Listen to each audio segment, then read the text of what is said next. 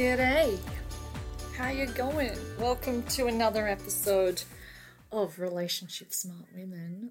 I'm Nicole. So good to be here. I don't know if my beautiful podcast audience, whether you know that I have just got back from 9-week holiday with my family touring Outback Australia, Outback Queensland and the Northern Territory, and it was absolutely fabulous. If you follow me on Instagram, there's no doubt you're aware of that. But I'm not here to tell you all the amazing things about my trip, although I might do at some point because I think it's definitely relevant to relationships. Hey. But today I want to talk about stress because one of the things I've realized after getting back from the holiday and having that whole process of having 9 weeks with my husband not being stressed, with me not thinking about work, with the kids not having to get them to school, the only thing we really stressed about was staying out in front of COVID, which we did manage to do. Totally high-fiving. I mean, pulling that off in the current border closures and all sorts of things felt like a bit of a miracle. And the other things we stressed about were, is that a flat tire? Or where am I going to get gluten-free food from in the Outback? Or, you know, the kids having a squabble. But really, it was really beautiful to have just beautiful adventures, to be in nature, to get into our own rhythms and not have the stress of everyday life with us. So returning into everyday life where you have so many commitments, well, we do.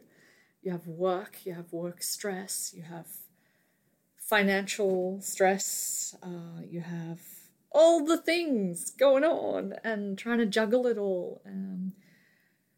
I'm noticing how easy it is to get back into stressful ways.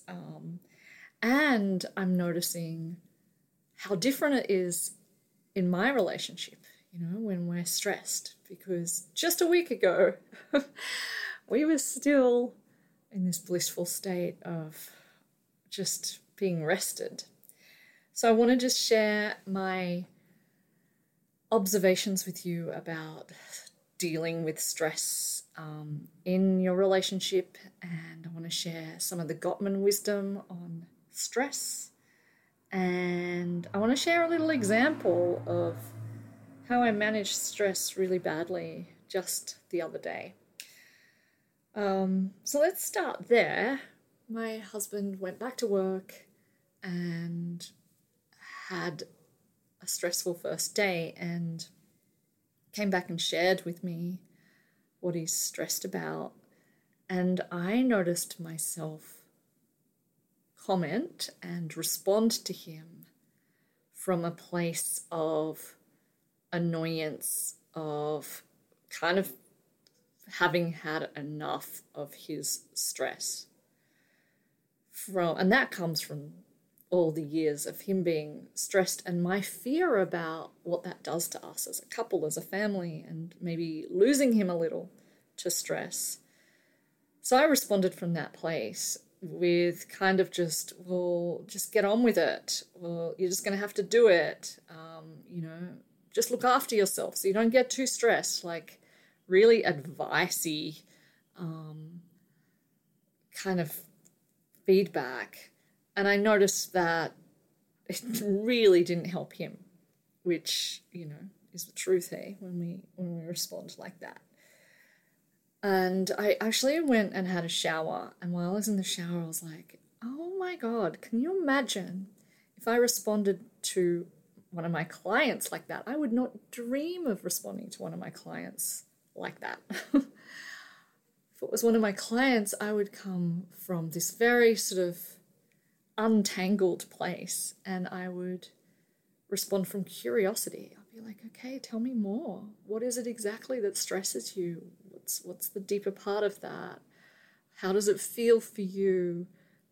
What support do you need? I'd get really curious, and I'd get really caring, and I'd get really empathetic as well. So I'd go, wow, gosh, that's a lot.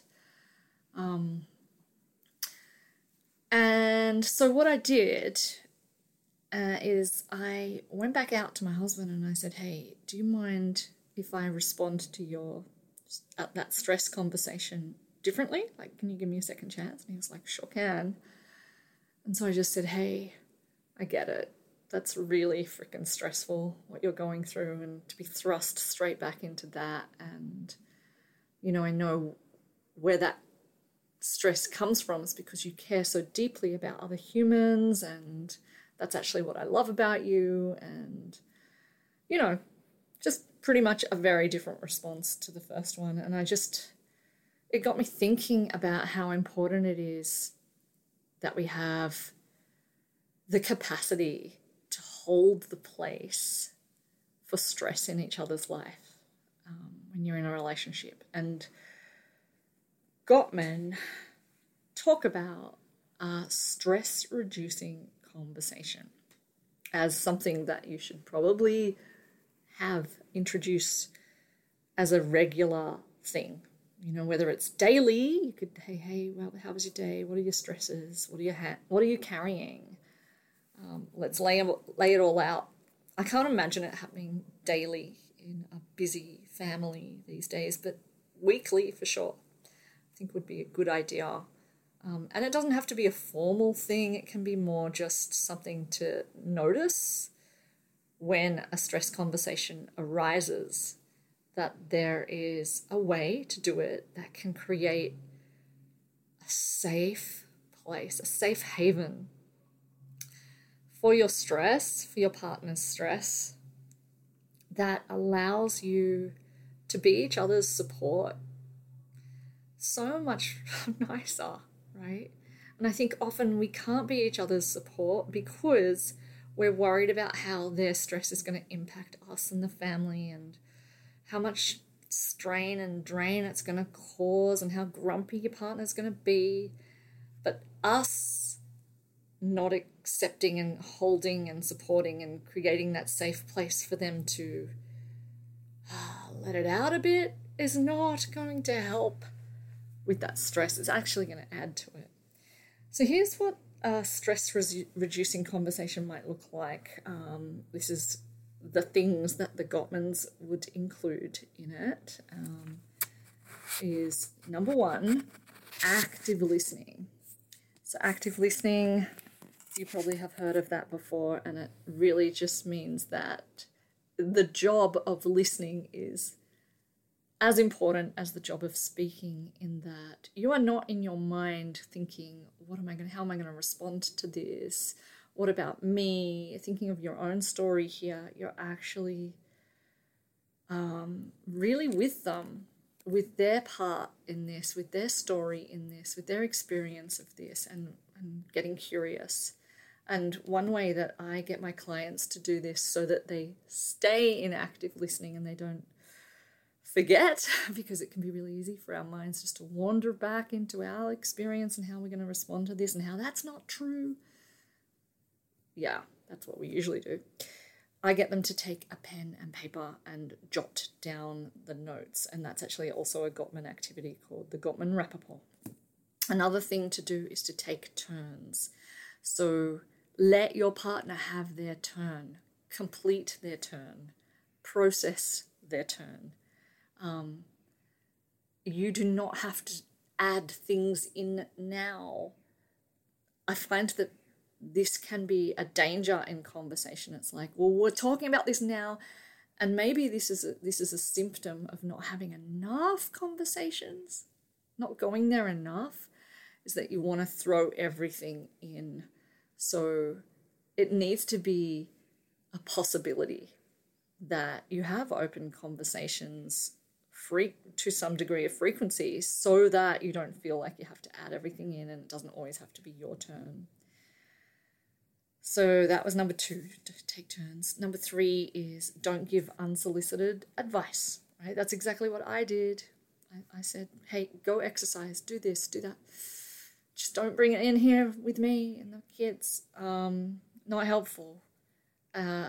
Advice can be taken on when it is asked for and after some other kind of processing. And that other kind of processing is generally what we'll go through with the Gottman stuff, but generally a sense of you've acknowledged them or validated their feelings.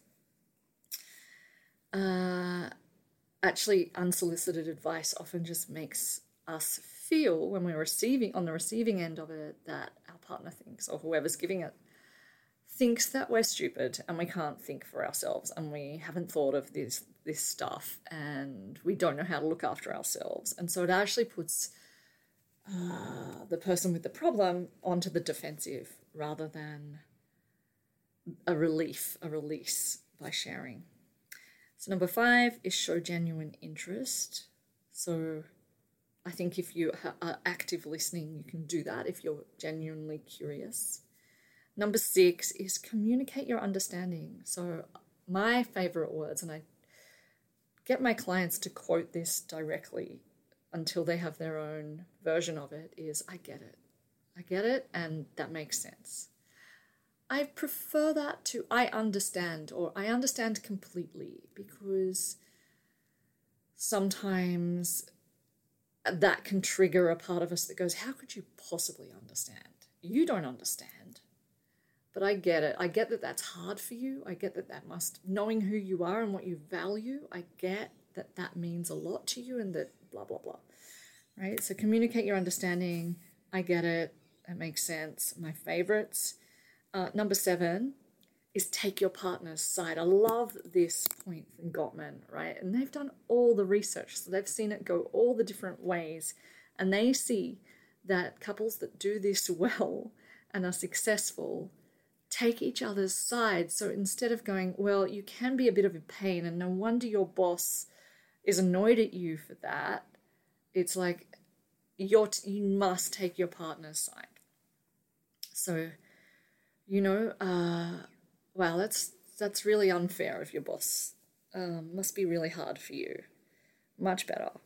Because it's you and your partner in the world together as a team. Now is not the time to try and change them when they're stressed at work or something else is going on. And that's number 8, the Gottman advice, which is we against them. So yeah, really coming together with, as a unit against, not against, but to not combat. I'm thinking of all these aggressive words, but to go out into the world with that support. Number 9 is express affection where you can, and that might develop and build as you get safer and safer in this kind of holding stress for each other space. Oh, and number 10, one of the most important things, and something I've mentioned a couple of times already, is validate emotions. So that's that I get it. I get that must be really stressful for you. I get that must be hard. I get that you must feel really sad about that or really stressed. Makes sense. Yeah. Or I would feel exactly that way too. How nice does it feel to be validated? Oh, it's like, you are not crazy. You make sense. I, as your partner, I get you. I understand you. I'm with you on this. I know you well. And I know that situation must suck for you. How much better is that than what I did? Unsolicited advice. Or just not creating space, right? And I think we can get into rhythms and rituals where everything is just always stressful at work, and it's just like, oh, don't worry, or you don't want to hear about it, or saving each other from it, or not wanting to open cans of worms, or just disconnecting, unplugging, or your partner going elsewhere to unload their stress, or you going elsewhere to unload your stress, which is all very common, but it's not what you want. You want your partner to be your partner in life, your team, your support. And stress is everywhere, and especially these days with COVID and the state of the world, which is always true, but I actually think the state of the world is always going to be a bit chaotic, and we have to create our own peace and calm and sanctuary and haven from that. And that starts at home. It starts internally with your internal world, in your own heart and your own capacity to listen to your own stress and take it seriously and validate it and let your internal parts, all of those steps that you do with your partner, you would do with yourself as well. And then it starts with your relationship, right? It's a haven. What else did I want to say? Oh, one more thing about being able to hold a safe place, a safe haven for each other's stress has the result of emotional attraction, right? And a lot of us do struggle with desire and libido and attraction. And it is not about, our sexual response in moments of sexual intimacy most of the time. It's about all the stuff around it. It's about everything in your relationship and the integrity of it and the sense of connection. And so I actually think this is one of the sexiest things you can do. Emotional attraction is a big deal. And the other thing I want to say is it might be the case that you have to really be the leader on this, and that might trigger you because you're like, far out, why do I always have to do everything? And there's a part of you that's really not happy about that. And to that I say, yeah, it makes sense that there's a part of you that's not happy about that. But what do you actually want? And what are you willing to do in order to get what you want, to create that safe haven? Maybe you're willing to be the leader and to go to that higher vibration and not lower yourself just because that's where your partner is, maybe. And maybe just hold that higher vibe. Hold the respect. Hold the boundary of it until your partner either joins you or is incapable of joining you. And then you know. Anyway, that is a whole other conversation. I really hope that helps. I'd love to hear from you. Take care.